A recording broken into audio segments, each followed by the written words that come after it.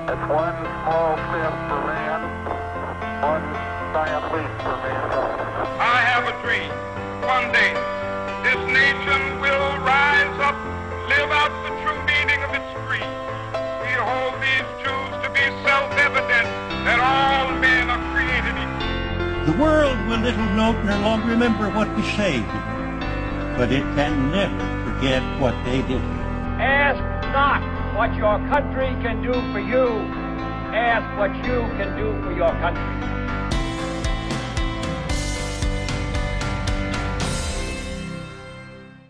Hello and welcome to Eccentric Earth, the podcast where I, your host Amy Walker, delve into stories from across history with a guest who has no idea what the topic's going to be. Joining me for this episode is Chris Haig. Hi. Hi, back again. Back again. You cannot keep me. I am basically the bad penny of your show. I keep turning up. Every time they think, I'm not going to be there, and I'm sort of like, come on, let's talk about some weird shit together. Yay. Oh, you love your weird shit. I do. It's like I've accepted it as like a cornerstone of my being at this stage. I used to be like, no, I like normal stuff. I do.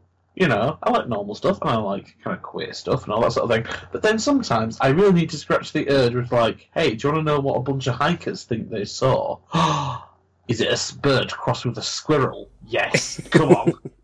See, I like to think that your Elizabeth Fry episode you enjoyed, and it was like, yeah, that was cool, that was interesting. But as soon as you got Mothman, you were like, oh yeah, I'm coming back. Yeah.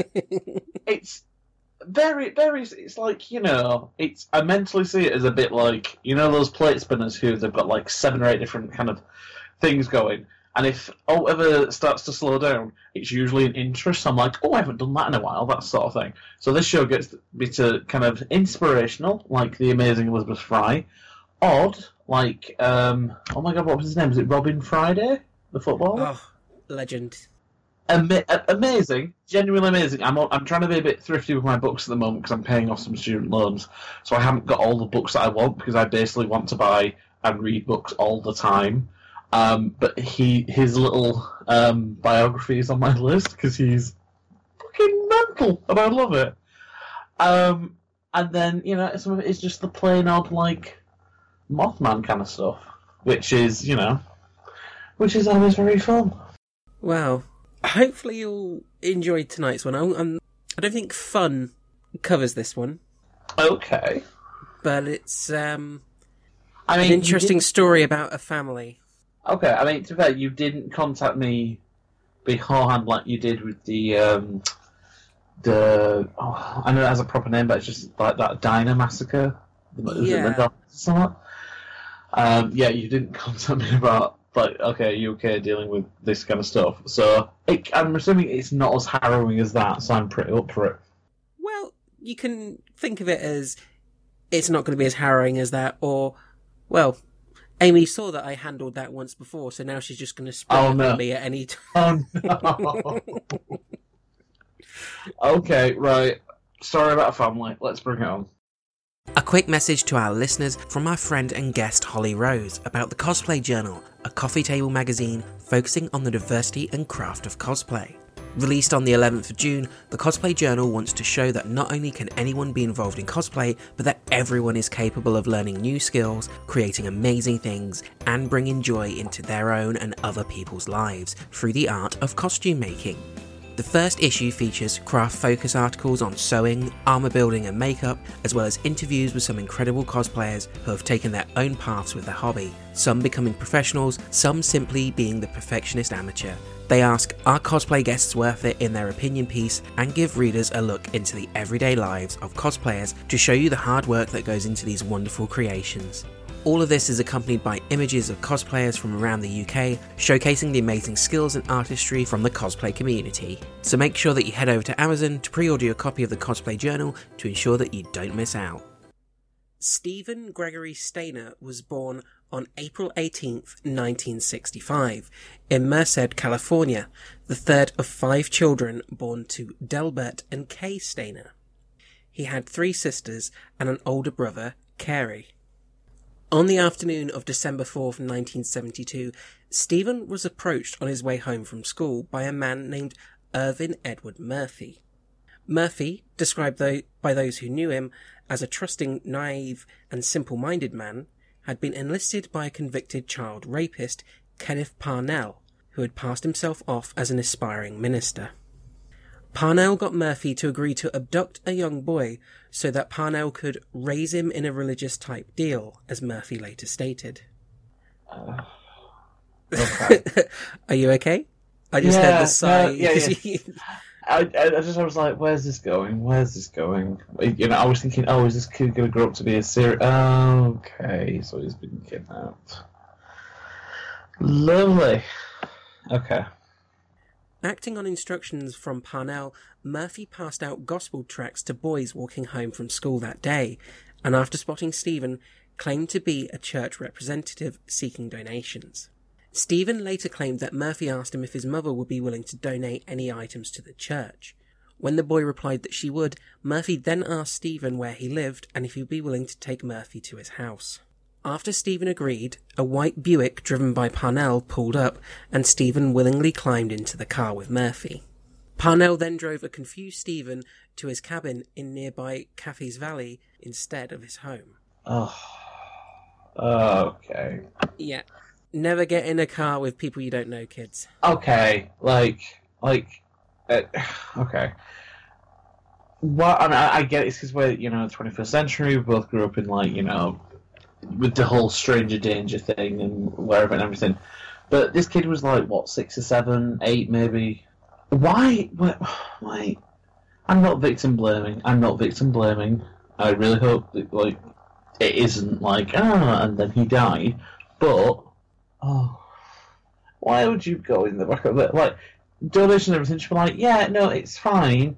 I'll walk there. Or, actually, no. I mean, don't show me your house.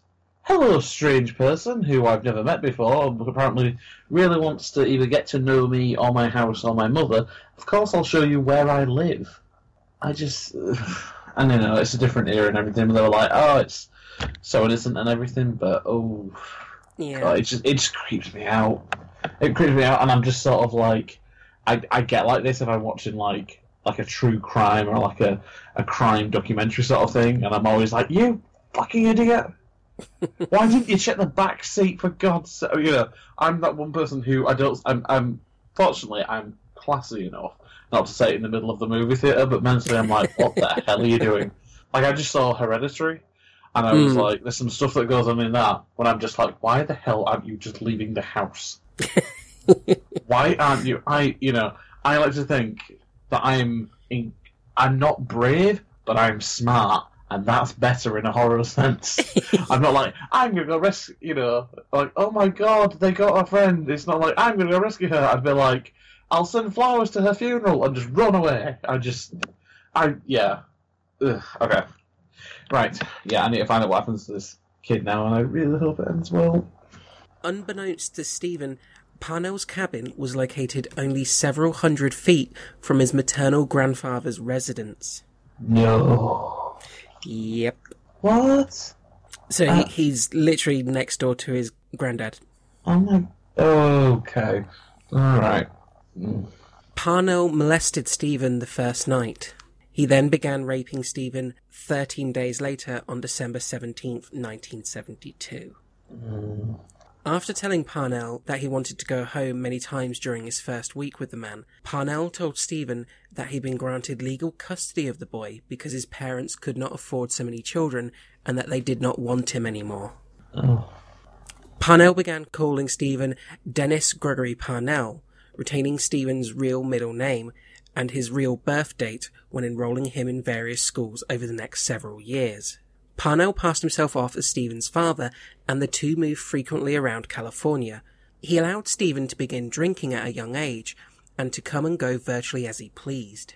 Parnell had also bounced from one menial job to another, some of his work requiring travel, and he would leave Stephen unguarded, causing an adult Stephen to remark he could have easily used these absences as opportunities to flee, but was unaware how to summon help. He stated that one of the few positive aspects of his life with Parnell was the dog that he received as a gift, a Manchester Terrier that he named Queenie. This dog had been given to Parnell by his mother, who was not aware of Stephen's existence during the period when he was living with Parnell. Okay, so he kidnaps his kid, starts doing horrible things to him, then sort of brainwashes him. Tells him, okay, parents don't actually love you, but I'm going to look after you. Gets a dog and, you know, that sort of thing. I'm like, okay, cool, but what? Well, wait, it's not cool, but just, yeah, I don't know. That's the one thing I'm like, oh, he got a dog? Oh, that makes it fine. No. So he said he started to come and go as he pleased and started drinking everything. Like, oh, I mean, the come and go as he pleased, it must be some kind of brainwashing or something, because why would you not immediately just like, yeah, no, I'm gonna go call the police and try and find my family? Well, I can understand the fact that he's made Stephen think that his parents gave him up for adoption, but he's got to know there's some stuff wrong, and even if he didn't know, okay, I'm being molested, I need to go to a hospital to see a doctor or a social worker to see this person, surely you should know police, something bad's happening, go to police. As a basic, even when he was 7, when he was taken, surely you can go to the police if something's wrong, is something that's ingrained. Well, I mean, what I would say is, because I've done a tiny bit of this. I did a bit of child psychology and a bit of work with that during my degree.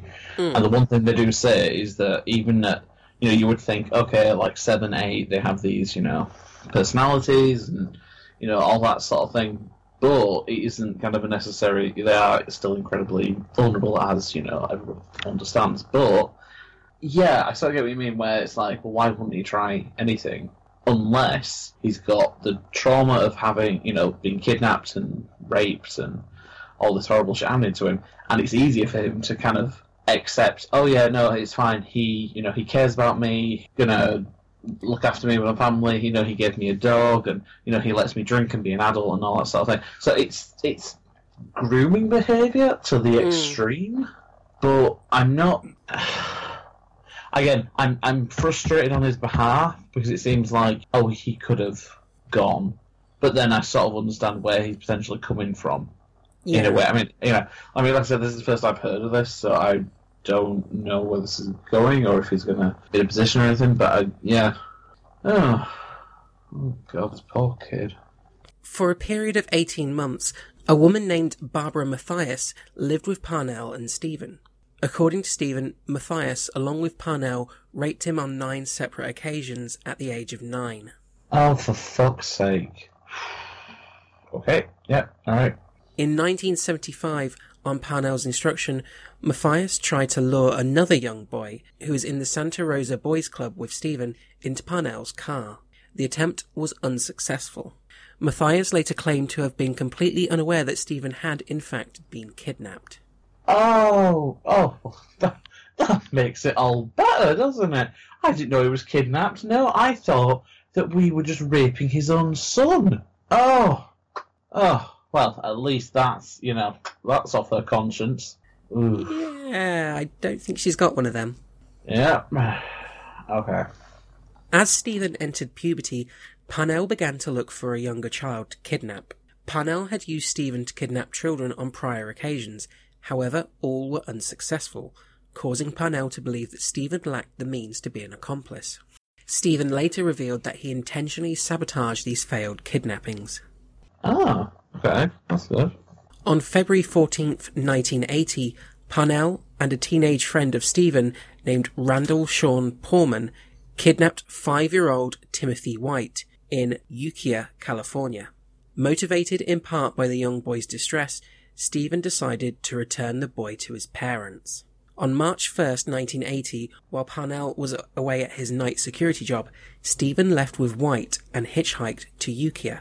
Unable to locate White's home address, he decided to have White walk into the police station to ask for help without him. Police officers spotted and detained both of them. Stephen immediately identified Timothy White and then revealed his own identity and story. Oh, okay. They're alright. They're okay. See, it's getting better. Yeah, it was more, I was thinking, oh, Jesus, it's going to end up like he ends up killing him, and it's like a weird, I don't know, yeah. Magic, yeah, and it's, I would, because how old is he at this stage? This is 1980, he's born in 65, so 15. 15, okay, alright. No, mentally going through it also, he's 14, 15. Yeah, if he's 14, 15, then it's just a case of, I'm mentally just I'm working out the chronology and everything, but also, so somewhere along the line, because he said he's been intentionally sabotaging these kidnappings, and all that sort of thing, and he says, I'm going to return him, and all that sort of thing. So you do wonder what changed from a kid who kind of voluntarily stays and all that sort of thing, whether or not it's just fear, if he's got nowhere to go and he's just thinking, well, I can't leave because I've got, no money and everything, or he'll catch me and that'll risk provoking and killing him. Like, there's been interviews with serial killers, all the survivors of serial killers before, where they've said, they've been asked, well, why did you stay with them for so long when you had a chance? It's like, because I didn't know what was going to happen. And, you don't want to risk provoking them or pissing them off, or, because that's making it more likely then for them to kill you. Oh, yeah, it's understandable. If you're already afraid for your life, you're going to do whatever you can to preserve it, and whilst running away could help, it's also, that's definitely going to piss them off if it fails. Yeah. It's completely understandable, yeah. Oh, yeah, it's like, it's the thing of, do you stay and hope and abide by the rules and hopefully they won't kill you? Or is it you take the risk and actually think, well, yeah, I think if you're in that situation and you kind of think there's a stronger chance of me making out than there isn't, then I think you have to go for it. So I don't know what it was particularly about Timothy White, although I think it's because they've said before, it was like, they've had previous failed attempts, and this one was with a friend, and this Tim White did get kidnapped, and then they decided to kind of take him away and everything. So it's a positive, and I kind of hope that Stephen can kind of adjust, because if he was kidnapped at 7 and now he's, say, at least 14, that's at least half of his life. In fact, half of that he'll remember the most. Because when from ages of about 0 to 5, you don't remember it. You don't. Your brain just kind of filters stuff out and kind of goes, no, you don't really need that anymore. It stores all the skills and all that kind of knowledge, but all the kind of episodic memory and all that kind of stuff kind of gets shunted away into the back. So he's spent half of his life with a guy suffering, I'm presuming, regular sexual abuse. During the fact, he says he started getting raped, what was it, like 12 days after 13 days after the thing had happened. So I'm going to guess that it's not stopped, unless, it's like, he got too old and that's the reason why they're picking younger ones. And I watch too many crime shows. I really do. It's awful, but I've just finished I'm not advertising, there are other streaming services available, but I have just finished The Alienist on Netflix, which is amazing, and it deals with the murder of child prostitutes in kind of Victorian era New York. Jesus. I know, well, it's like boy prostitutes and everything who are mutilated and killed and all that sort of thing, and it has weird undertones, but it's this whole idea of, if they go past a certain age and start looking too old, then they're no longer useful or anything. So I don't know. I kind of want to get into it because I can't remember what's the name of the actual bastard who did this. I keep forgetting. Kenneth Parnell. Parnell, that's it. I mean, I don't know if there's any interviews with Parnell or anything where he might explain it, but I don't. Even when you watch these interviews with serial killers and stuff, they don't explain it in like the most logical sense. Sometimes they do, to be fair, but a lot of it is just like, I didn't do anything, or I didn't, this or that sort of thing. So yeah. Anyway, we left with them in the police station. By daybreak on March 2nd, 1980, Parnell had been arrested on suspicion of abducting both boys. After the police checked into Parnell's background, they found a previous sodomy conviction from 1951. Okay. Both children were reunited with their families that day. In 1981, Parnell was tried and convicted of kidnapping White and Stephen in 2 separate trials. He was sentenced to 7 years, but was paroled after serving 5. What? Yeah, 5 years for having Stephen for 7. So he was sentenced for the same... okay. Parnell was not charged with the numerous sexual assaults on Stephen and other boys, because most of them had occurred outside the jurisdiction of the Merced County prosecutor, or were by then outside the statute of limitations. Oh, fuck off. Because the statute of limitations on rape is brilliant. Wait, is that... I thought they'd... Okay. I thought they'd kind of removed that. You know what, the historic sexual abuse allegations and all that sort of thing. I thought they'd, like... I don't know. Is it... Well, I mean... Well, this is 1980. Yeah, yeah, I was thinking kind of with all the, you know, the Weinstein, Kevin Spacey, all that kind of stuff that's come out in the past kind of 12 months. I was just thinking to myself, I was like, did something in the statute change or something in the law change where it's like, there is no limitation on it now? But yeah, so this is fucking horrible. So Yep. I really hope it has changed. I'm just going to have a look. Yeah. Okay, so I'm just looking at an article here from last year. 34 states impose limits on when a rape can be brought forward, ranging from 3 to 30 years after the assault. Oh. So depending on where you are, if it's 3 years after the assault, sorry, tough, but other states can give up to 30 years. It may have changed since. This is a little bit older, Yeah. but Oh, God. yeah, so in 1980, I imagine the same rules, if not worse. Yeah. Oh, God. Oh, the more you know. The Mendocino County prosecutors, acting almost entirely alone, decided not to prosecute Parnell for the sexual assaults that occurred in their jurisdiction. This is likely due to the prosecutors' belief that they were protecting Stephen because rape and molestation victims were seen as damaged goods. Oh. No. I'm not touching that because we will be here for a good hour or so. But no, okay. They may have also felt that they were protecting the Stainer parents' reluctance to discuss Parnell's crimes because of the stigma of male sexual abuse.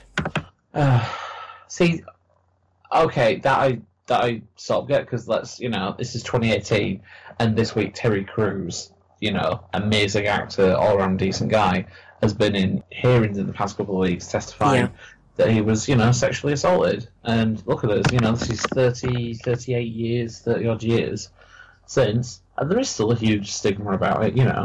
I know people of different genders who have experienced sexual abuse and kind of sexual assault survivors and everything, and there is still a massive stigma if you identify. Actually no.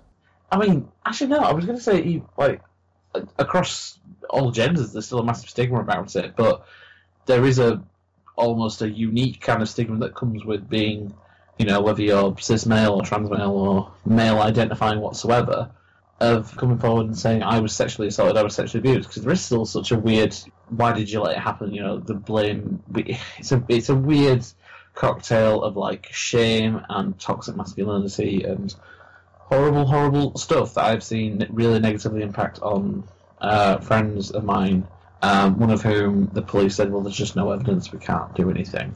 And it was just shitty, and it's just a shitty way to live. So no, it's horrible, but I'm really not surprised. Yeah. Even if they were trying to be like, cool, we're doing this so you can go up and you don't have to have this cloud hanging over you, which, okay, that I can sort of understand. But change doesn't happen by just kind of covering shit up. Mm.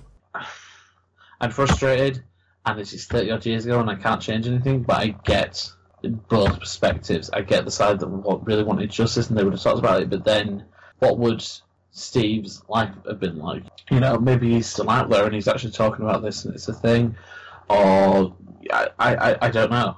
I honestly don't know, but it's I don't know what to say, to be honest. I'm sorry. Yeah. Oh no! Listen. No. I feel like I've given you. I know I've given you a harsher subject, but I didn't realise. No. Oh, listen, I'm not coming from the perspective of that I'm very, very fortunate that I've never had anything like this happen to me. But it's because it's happened to people that I've known and that I care about.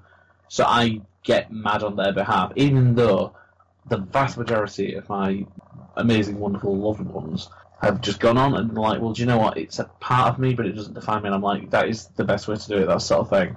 But then equally, I would, and this isn't a threat, but if I ever did find out who it was, or, you know, was in a particular situation, I would at least make them hurt a bit. Yeah. Like just a smidge, just a you know, just a bit, and then some. But yeah, honestly, it's absolutely fine. But it's just, I think shit like this just riles people up and gets such a visceral reaction. Yeah. No, I can understand it. I had a friend, well, I've had a few friends who have been raped and sexually assaulted, but one in particular, when we're in sixth form together, my best friend, incredibly close, she had been raped, and like how you said, she wouldn't tell me who it was because she knew I'd probably, at a minimum, assault them, but yeah, probably try and kill them. Yeah. And it's so...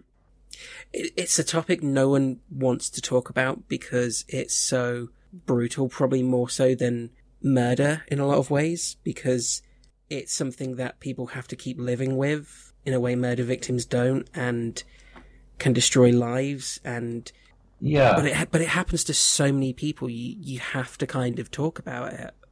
Yeah, no, I agree. I mean, I think at least from my perspective of it, I think a lot of it is also tied up on the fact that it's, by its nature, it is, you know, sexual, and because we're much more likely to not want to talk about anything sexual, if that makes any sense. You know, like, violence and that, if it's like, you know, and it is violence, it's not about kind of sexual desire or anything, it's about power and violence and, you know, just all that sort of thing. But when it... I'm trying to find the best way to articulate it. Because it is so inherently linked to, you know, like I said, sex, and we don't talk about sex, we don't normalise it. You know, there's a lot of like, oh, sex positive and that sort of thing, which is great, you know, absolutely for it. But then you also need to look at the other side of it when it isn't all kind of relationships and, you know, consent and all that sort of thing. Because on the flip side of that, you've got when it goes wrong, and we need to talk about that as much and normalise that. And you know, if you're not normalise it, then normalise the discussion of it and make sense that, yeah, no, if this is happening to you, or, you know, like, it's like abusive relationships. I'm very fortunate in that I've both never been in an abusive relationship and also, to my knowledge, have not been friends or, you know, close friends with anyone who has been in one or is currently in one. However, I've certainly, you know, done the research in it, and I've listened to experiences and all that sort of thing, and it's, you know, the warning signs, which is like, you know, if someone's being possessive, if they're being evasive, if they're being emotionally manipulative, if they're being, you know, physically, it's just all this kind of stuff that gets talked about, but it's all still very hush-hush. There's no out and out saying like, hi, if this is happening, this is the sign of an emotionally abusive relationship, so you really need to talk to someone. Or even addressing it, and this is something I've seen pop up many times, I think is great, actually getting down on the ground level and speaking to, you know, it is primarily guys, you know, hold their hands up, and speaking to them about, okay, so this is not normal behaviour, because it's not inherent that they, you know, oh, well, you know, it's in his blood, he's going to go up and be a rapist, or he's going to be a murderer, or he's going to be whatever. No, it's learned behaviour. Yeah. You know, there might be the odd predilection, I'm not going to deny that. But then equally, the vast 99% of it is, you know, is societal. Is the idea that, yeah, you can, you know, like, perfect example. Do you remember the Dapper Laughs thing from a few years ago? Yeah. For those of you who were listening who don't know, so basically Dapper Laughs was a comedian, quote unquote, and his thing was going around grabbing girls' arses and then trying to flirt with them or trying to pull it off as a joke and everything. So he was basically sexually assaulting women on camera and playing it off as a joke. And the minute it happened, it basically, and quite rightfully so, his entire, like, his show got cancelled, his career crumbled, all that sort of thing. You know, but it's that kind of behaviour that young lads see, and they say, oh, do you know what, he's a typically handsome guy, he's going round, he's flirting with, you know, beautiful women, all that sort of thing, and so they normalise that behaviour. It's the same thing that they've said about porn, in that, you know, watching that kind of behaviour, and I'm not like anti-porn, I think, you know, if you want to use it, go ahead, but normalising that kind of behaviour, when it's particularly violent, or particularly misogynistic, or kind of dark and everything, you know, at such a young age, it imprints, and they think, do you know what, that's the right way to do it, you know, and then it feeds into girls then, or, you know, I'm not going to generalise, but boys do it as well, where they're, you know, saying, if you don't send me a picture of your boobs, or, you know, your genitals, or whatever, I'm going to go around telling everyone that you are a prude, and if you do it, they're going to call you a slut, or they're going to say this, or they're going to say that. So there's just a lot of work that just needs to go in and kind of unpicking all this shit, because it's that kind of shit that then leads into stuff like, you know, rape and sexual assault. Well, I think it starts even earlier than that. Look at... I don't have kids, so I don't know if this is still a thing, but it always was when I was young, which is, oh, he's hitting you. It's okay, it means he likes you. Oh, yes. All that bullshit. Like, infant school level, like 5 or 6 years olds. If you like the girl, hurt her to get her attention. Yeah.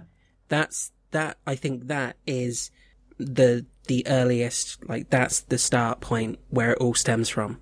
It's okay to boys to hurt girls if they like them. Yeah.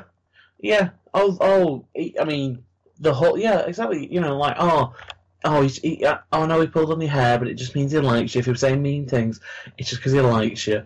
You know, reinforcing that kind of shit. I mean, I'm mad enough that it's not really to do with it. It's kind of linked, but not really.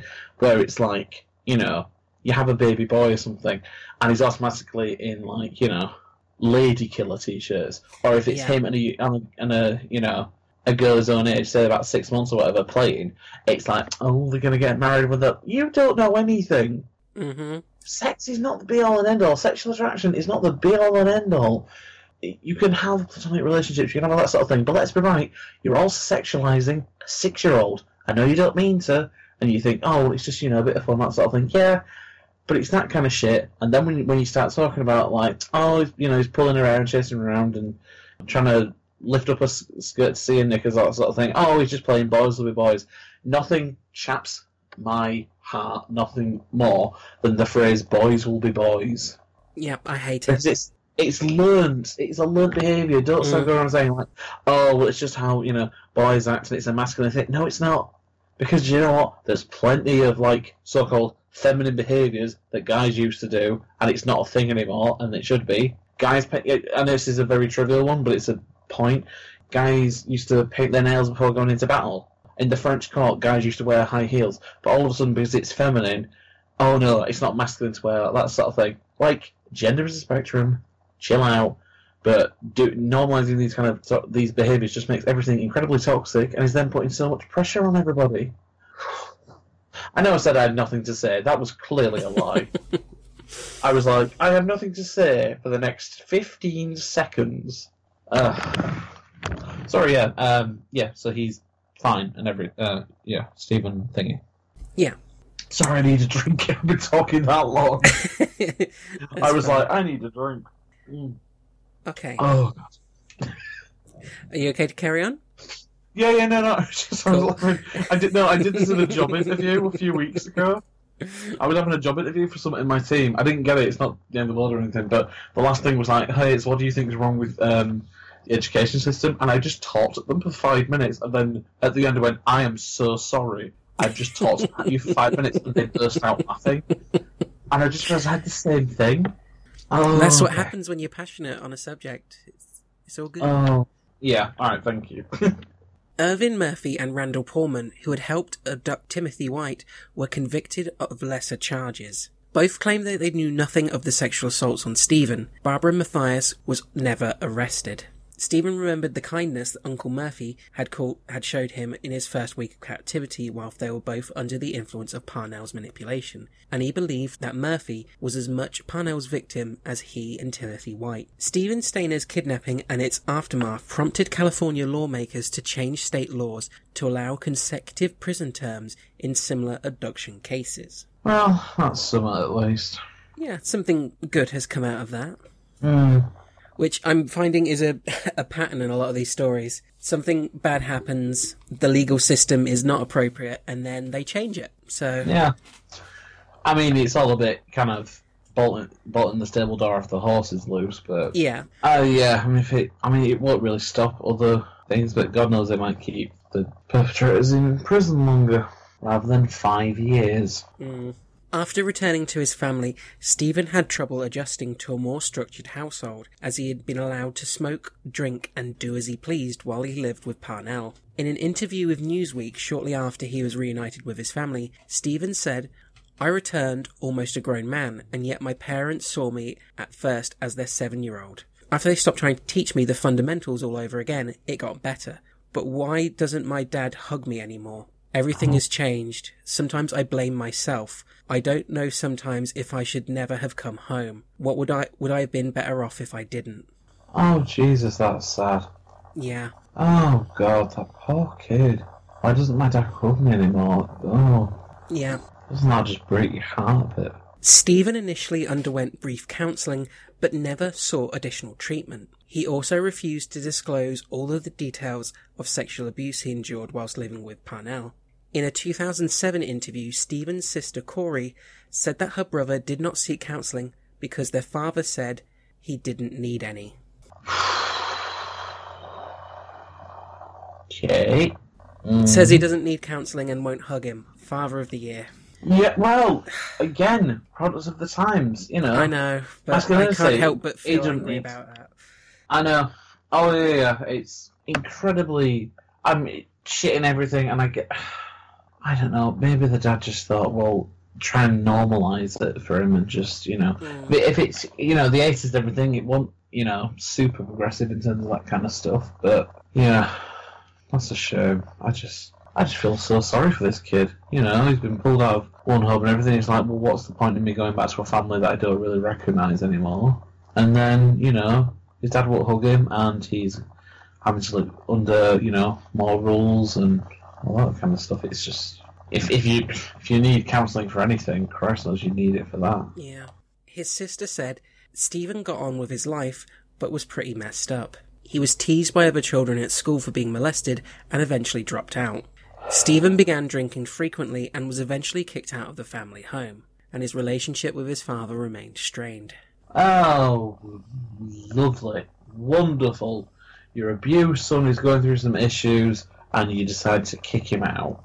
Yep. Great. You don't think seeing a counsellor would have helped, even though he develops an alcohol problem because he was introduced to it at a really young age, and it's probably a way for him to get control. But you know what? He doesn't need a bit of therapy or a bit of counselling. He should just man up. Okay. In 1985, at the age of 20, Stephen married 17-year-old Jodie Edmondson. The couple had 2 children, Ashley and Stephen Jr. Jodie later said that having a family of his own helped Stephen find some peace, although he still blamed himself for being abducted. Well, I hope he was, you know, able to find a bit of peace. Yeah. Stephen later worked with child abduction groups, spoke to children about stranger danger, and granted interviews about his kidnapping. He also found some help in religion and joined the Church of Jesus Christ of Latter-day Saints. Alright, okay.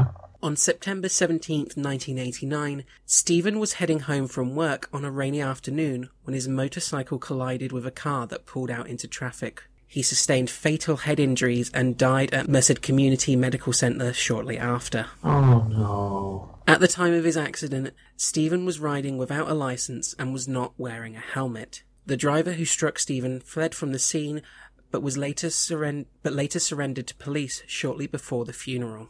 God, so he was only, what, 24? Yeah. 24. God almighty. On September 20th, Stephen's funeral was held at the Church of Jesus Christ of Latter-day Saints in Merced. 500 people attended, including 14-year-old Timothy White, who was one of Stephen's pallbearers. I mean, I don't know if I can call that sweet or touching, I guess. I Yeah, don't know. Yeah. he was there for the person who saved him. Yeah. Oh, well, that's something. And it's just a car accident. Yeah, He goes through all that and he gets, you know, knocked off his bike. when he's putting his life back together as well. Yeah, I mean, like, he was idiot for not wearing a helmet and no license and all that sort of thing, but like 24. That's so young. That's so young. Jeez. When Stephen was kidnapped in 1972, his brother Carey, older by 4 years, became jealous of his younger brother. Stephen was all that his parents thought about, and they put so much time and effort into locating their missing son that Carey often felt isolated and abandoned. When his brother eventually returned home, Carey felt that even more attention was given to his brother and became resentful. J.P. Miller, the screenwriter who wrote the film I Am Stephen, based upon Stephen's abduction, interviewed Carey about his feelings towards his brother. Carey told him his head was all bloated out. He never really got along well after he came back. All of a sudden, Stephen was getting all of these gifts, getting all of this clothing, getting all of this attention. I guess I was jealous. I'm sure I was. I got put on the back burner, you might say.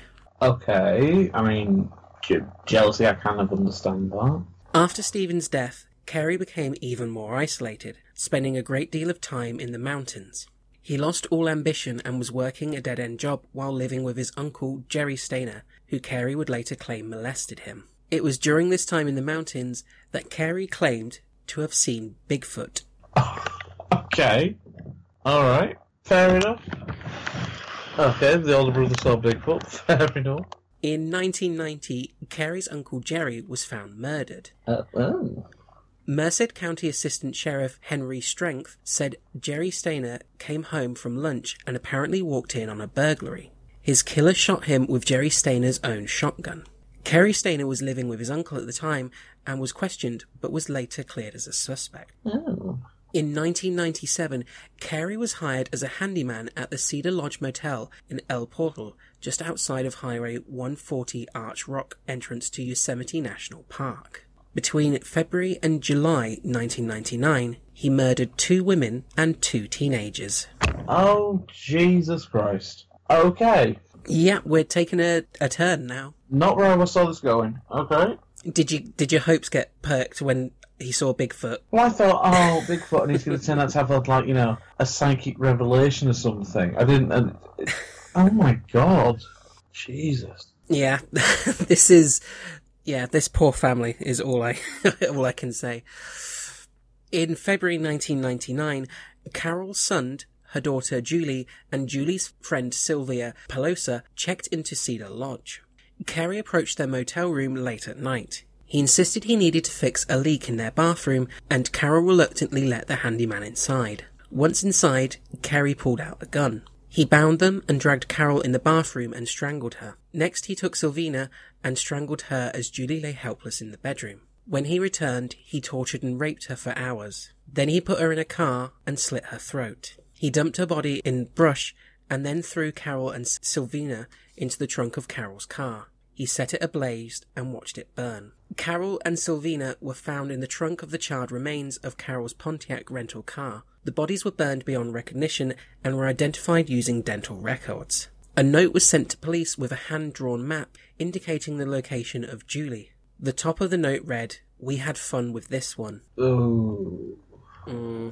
Investigators went to the location depicted on the map and found the remains of Julie. Detectives began interviewing employees of the Cedar Lodge Motel where the first 3 victims had been staying just before their deaths. One of these employees was Carey Stainer, but he was not considered a suspect at that point because he had no criminal history and remained calm during police interview. Upon meeting Carey, FBI agent Jeff Reineck asked if Carey had ever seen the movie Billy Jack, noting Carey's resemblance to the film's hero.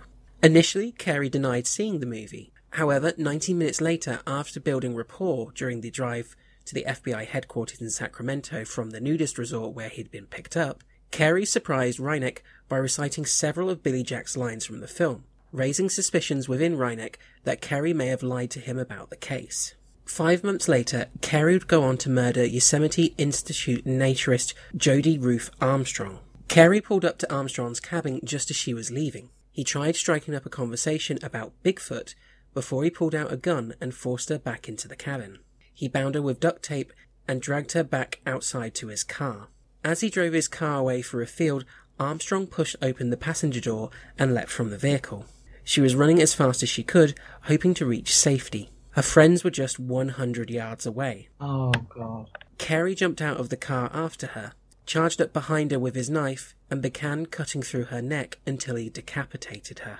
Fucking hell. Jesus. He then threw her body in a ditch. When Jodie was found, eyewitnesses said they saw a blue 1979 International Scout parked outside the cabin where she was staying. Detectives traced this vehicle to Carey. This caused Carey to become the prime suspect in the case. FBI agents John Bowles and Jeff Reineck found Carey staying at Laguna del Sol nudist resort in Wilton, where he was arrested. His vehicle yielded evidence linking him to Jodie Armstrong.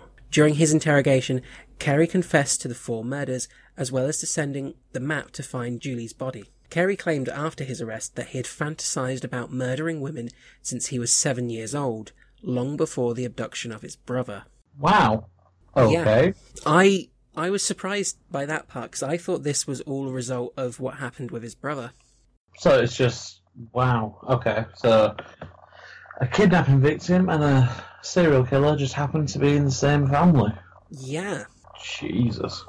During his trial, Carey pleaded not guilty by reason of insanity. His lawyers claimed that the Stainer family had a history of sexual abuse and mental illness, manifesting itself not only in the murders, but also in his obsessive-compulsive disorder and request to be provided with child pornography in return for his confession. No. Surely as soon as someone says, I will confess if you give me this, that's admitting that you did it by saying you can confess. It's like, well, surely that is a confession in itself. That in itself is just, it's like going, I tell you what, I'll confess to this murder if you let me have the big knife. I'll let you know the bloody knife that you found in my thing. If you let me have that, I'll confess to the murder. It's like, no, but, oh, God.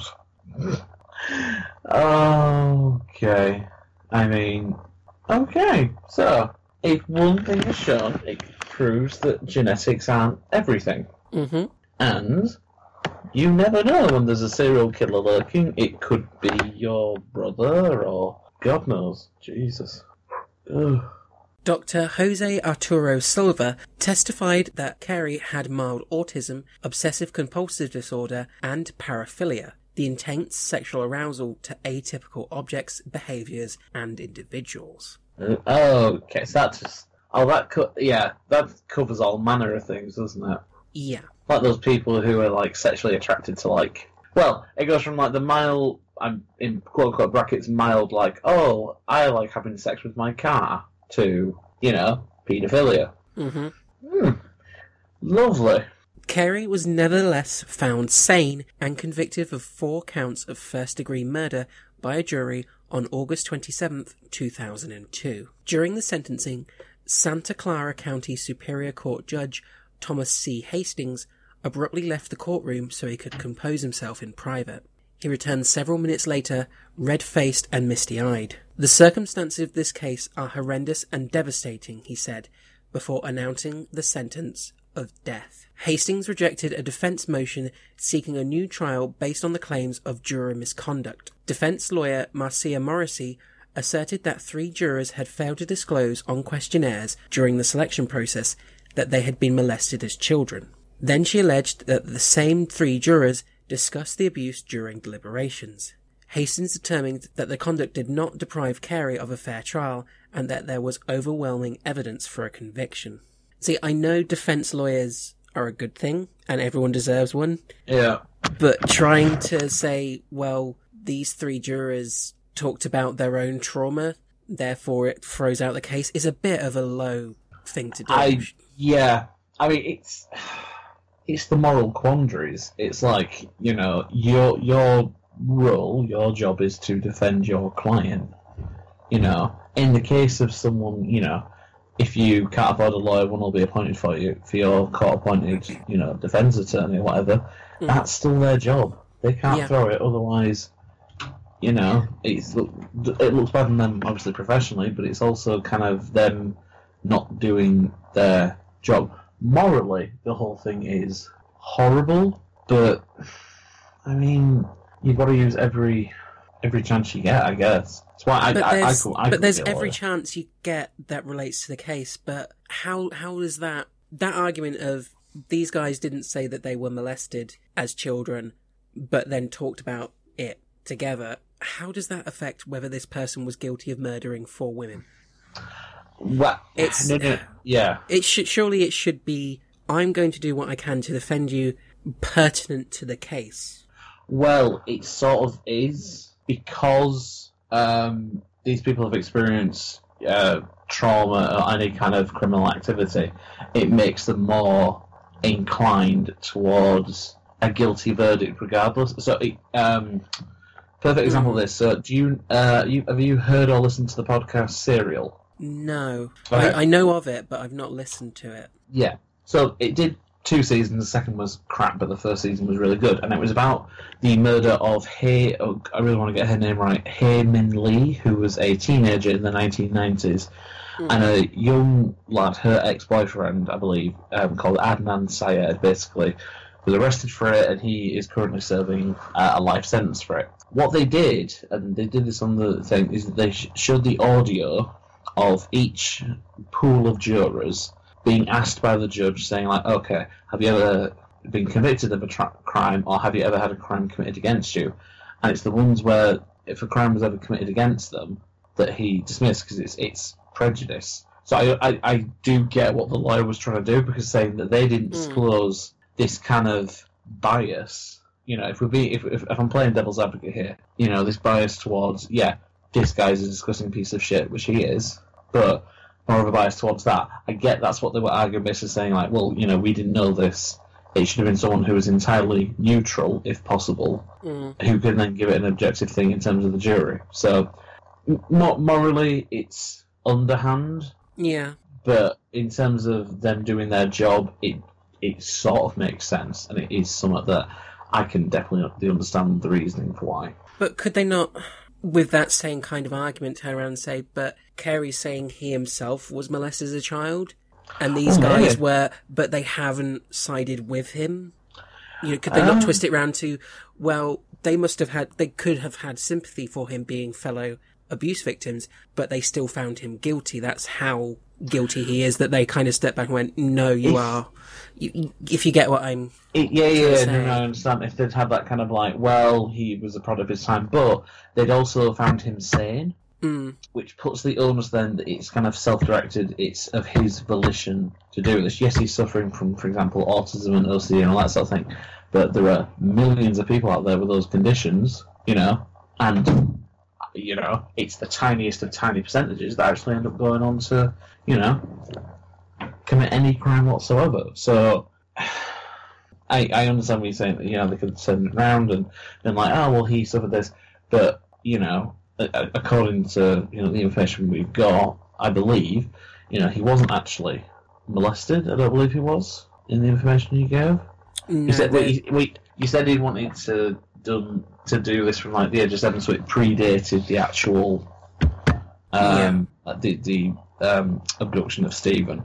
So it then becomes, so if this has always been in him and he's been waiting, if it had been like a major compulsion, then the fact he's never been arrested for a crime before, however old he was when he killed the 4 people, shows at least, you know, willing and intent. If it had been a compulsion, if it had been like, oh, well, it's just a behaviour I couldn't control or everything, then why wasn't there a pattern leading up to it? So the fact he restrained himself and showed self-control kind of underplayed his, you know, mental, you know, he was going to try and pull the insane card. So it's a, it's a horrible one, and the whole point, you know, they're just trying to make their arguments. They don't always have to match up. They can definitely take a different argument with different individuals, but it's got to be a hell of a job being a defence lawyer. Yeah. I don't mean it in a good way.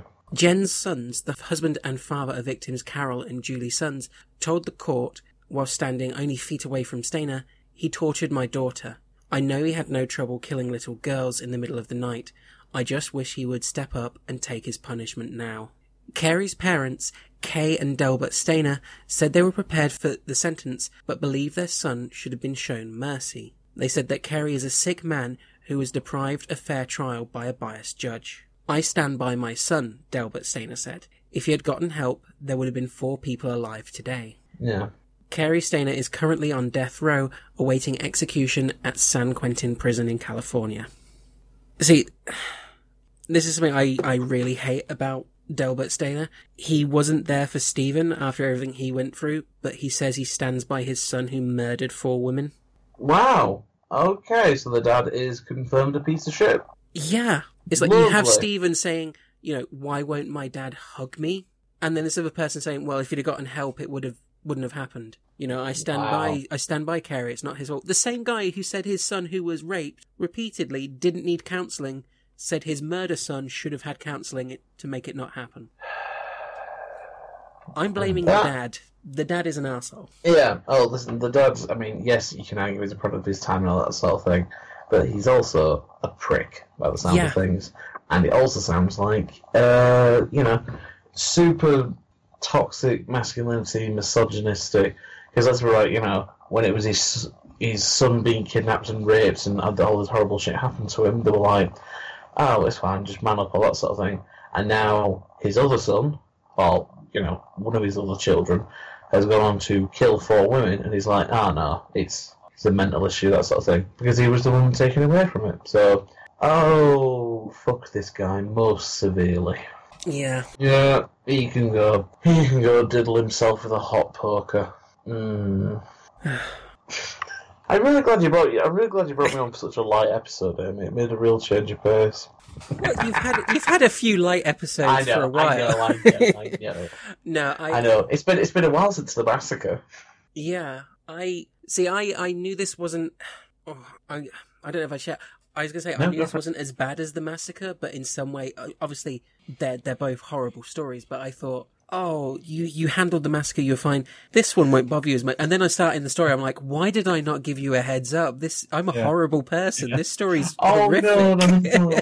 Oh, listen, it's fine. As the dear listeners will be able to attest, I got quite, and lots of that you did as well, not quite, passionate about certain topics and all that sort of thing. But it's, I guess, in the scale of, hey, not as many people died, because it was only like the 4 people of the brother, which I didn't see coming. That is like, that's a very, it sounds awful to say, but that's quite a good twist. Yeah, when I found out these things related, because I found out about Cary first, because like yourself saying, I kind of into the true crime stuff, and I found out about Cary, and then it mentioned his brother Stephen, and I started looking into that, and I was like, how are these 2 extraordinary, amazing cases happen to the same family? It's so shocking that, because they're both 1 in a million type things, really, and it happens to the same family. I thought I've got to tell this story because it's so almost unbelievable that it could happen. Yeah. And I'm going to say, in a way, I'm kind of glad I gave it to you in the sense of because I didn't even really know this, but you said you've done the child psychology and stuff, so it's like you kind of gave a really interesting insight into Stephen and some of his stuff. So yeah, no, yeah, I'm intentionally geared towards you. Oh no, listen, because of the it's not so much the work I do at the moment, but my undergrad is in psychology, and I'm just finishing up my psychology and neuroscience and mental health masters. So I'm kind of I'm a very optimistic person who is attracted a bit to the darker side of stuff. Not all the time. I don't think I could live in it and do that as a job. But I've always had that side where I'm just like, oh, cool, murders, true crime, unsolved mysteries, that sort of. So I kind of like that stuff anyway. So I'm pleased that I'm now your dark shit correspondent. Just being like, oh, cool, here's a thing where 80 people died, bring up Chris, and I'm like, 80 people died? Sign me up. No. That sounds awful. That sounds like a sociopath. Yeah, I think we need to worry about, are you going to be a topic of this show one day? Yeah. Oh, I couldn't kill him. I mean, I know we, said, oh yeah, cool. I know this isn't, the right podcast for that. I could kill but only in like defense. You know, if like someone tried to hurt like someone I loved. I'm a self-defense killer. I could like if I saw someone threatening, you know, a member of my family or like one of my best friends or a dog, something, I'd be like, cool. If I stab you, that's like totally on accident, so I'm sorry. But I could never like premeditate. That's the fact I don't have the patience for it. I think you've got to be incredibly patient when you're planning out a murder. So I've heard, you know. So I just, yeah, it's not. It's not in me. I think I would just apologise all the time. I'm sorry. Then stop. I mean, I could. I mean, I should. I'm sorry. And just keep doing that. So no, I don't. Hopefully, I won't become a topic.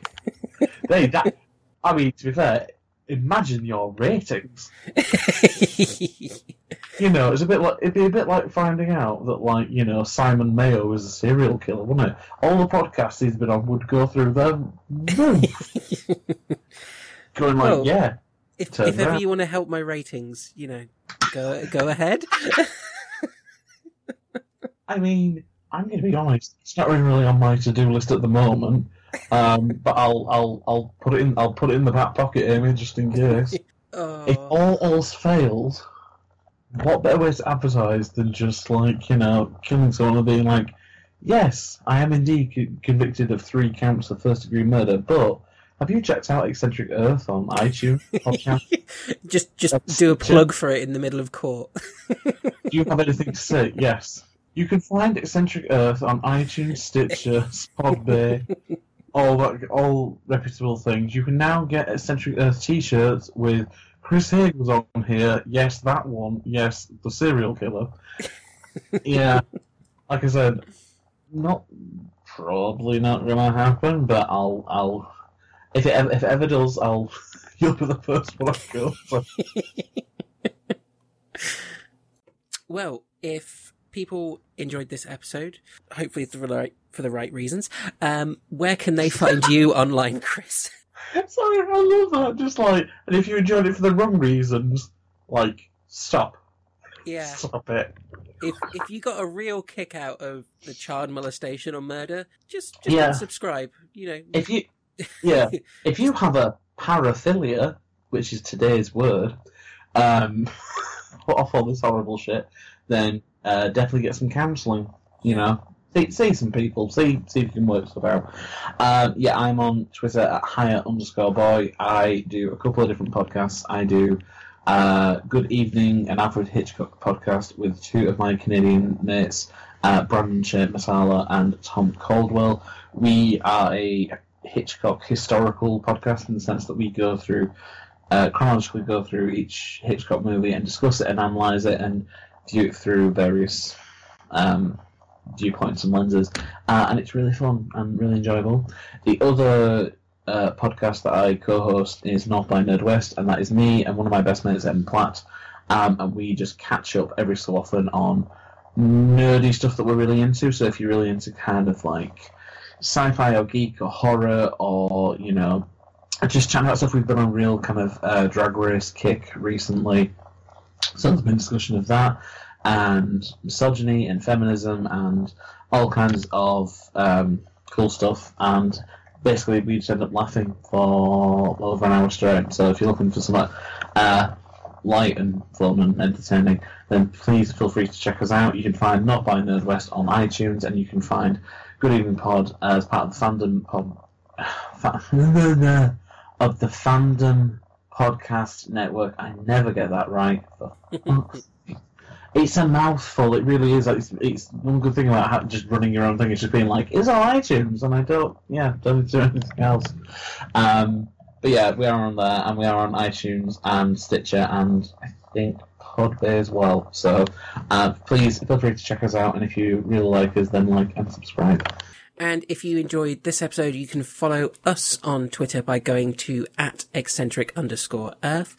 We're on Facebook. Go to www.facebook.com/eccentric_earth. And we're on Instagram. All our social media are kept up to date daily. We're trying to get back onto daily. It slipped for a little while, but we're coming back strong. We have some fun info about upcoming episodes and nice little tidbits on things that happened in that day in history to keep people entertained. So give us a follow and hopefully you'll enjoy that. And if you want to write in with any suggestions about things you want us to see us cover or about any feedback, our email address is eccentricearth@outlook.com. You can find us on all major podcast providers, so please make sure you subscribe so you don't miss an episode. And we're on YouTube as well.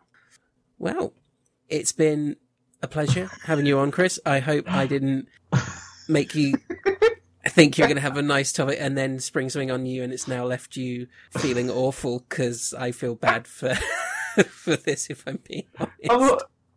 Listen, to be fair, if I wanted to make you feel bad, I'd been like, I can't believe you did this to me, Amy. I can't believe. You know, listen, I have had a blast. I mean, it's like a very dark topic that got much darker. I didn't realise it would go as dark as it did, but who knows? It's always a lot of fun coming on. So yeah, I am very, very happy you invited me on, and I'm glad to be your new, what was the term? Dark shit correspondent. So next time Amy's going to be covering